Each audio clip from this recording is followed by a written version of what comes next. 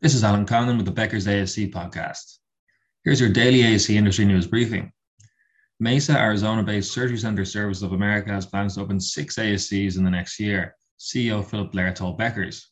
The ASCs will be based in Minnesota, California, Texas, and 3 in Arizona. ASC spine surgery, 5 observations for 2022. Spine surgery is becoming more prominent at ASCs as minimally invasive technologies advance and payers are more willing to reimburse for spine surgery in the outpatient setting. 5 observations for the upcoming year. Becker's has tallied more than 190 ASCs in the US offering minimally invasive spine surgery, which has seen a significant increase in the past decade. 2. 10 years ago, virtually all spine surgeries were performed on an inpatient basis. Recent advances in surgical techniques, anesthesia, and postoperative rehab have resulted in shorter procedures with less blood loss and fewer complications, ultimately allowing surgeons to send patients home safely within 24 hours of surgery and at a lower cost. 3. Outpatient spine surgery is projected to become the new normal, which medtech companies will have to adapt to, offering more services to help surgeons transition their practices to the ambulatory environment. Remote patient monitoring tools, as well as augmented reality and virtual reality technologies to train surgeons and staff are expected to become more prominent. 4. The spine field is trending away from fusions in the neck toward disc arthroplasty, or artificial disc replacement. Recent studies have demonstrated the ability of motion-preserving technologies to provide patients with a better range of motion and a higher quality of life compared with fusion. 5. Since the onset of the COVID-19 pandemic, many surgeons were forced to take cases to surgery centers when restrictions on non-urgent surgeries were implemented at hospitals.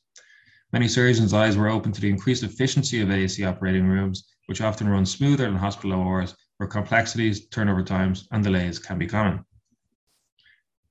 Here are 7 healthcare updates from Capitol Hill from the last 2 weeks. 1. There are 6 lawsuits currently filed targeting rules in the No Surprises Act, which went into effect January 1st. All 6 lawsuits oppose parts of the interim final rule to implement the independent dispute resolution process, which allows providers to negotiate the amount paid for surprise out-of-network bills. 2. CMS released its Medicare payment codes for administering an antibody treatment found effective against the COVID-19 Omicron variant. The payment codes effective February 11th are for bebtelovimab. 3. In a letter to HHS Secretary Xavier Becerra, hundreds of healthcare organizations urged HHS to refine the global and professional direct contracting model for Medicare patients and providers rather than scrap it. 4. Congress has passed the Dr. Lorna Breen Healthcare Provider Protection Act to improve the mental health and well-being of healthcare workers. 5. The federal government is developing plans to distribute free high-quality face masks for children. 6. HHS Secretary Xavier Becerra told lawmakers that the Biden administration estimates it will need $30 billion to continue to fight against COVID. 7. More than 70 House Republican lawmakers have signed a letter calling for an end to the designation of COVID-19 as a public health emergency.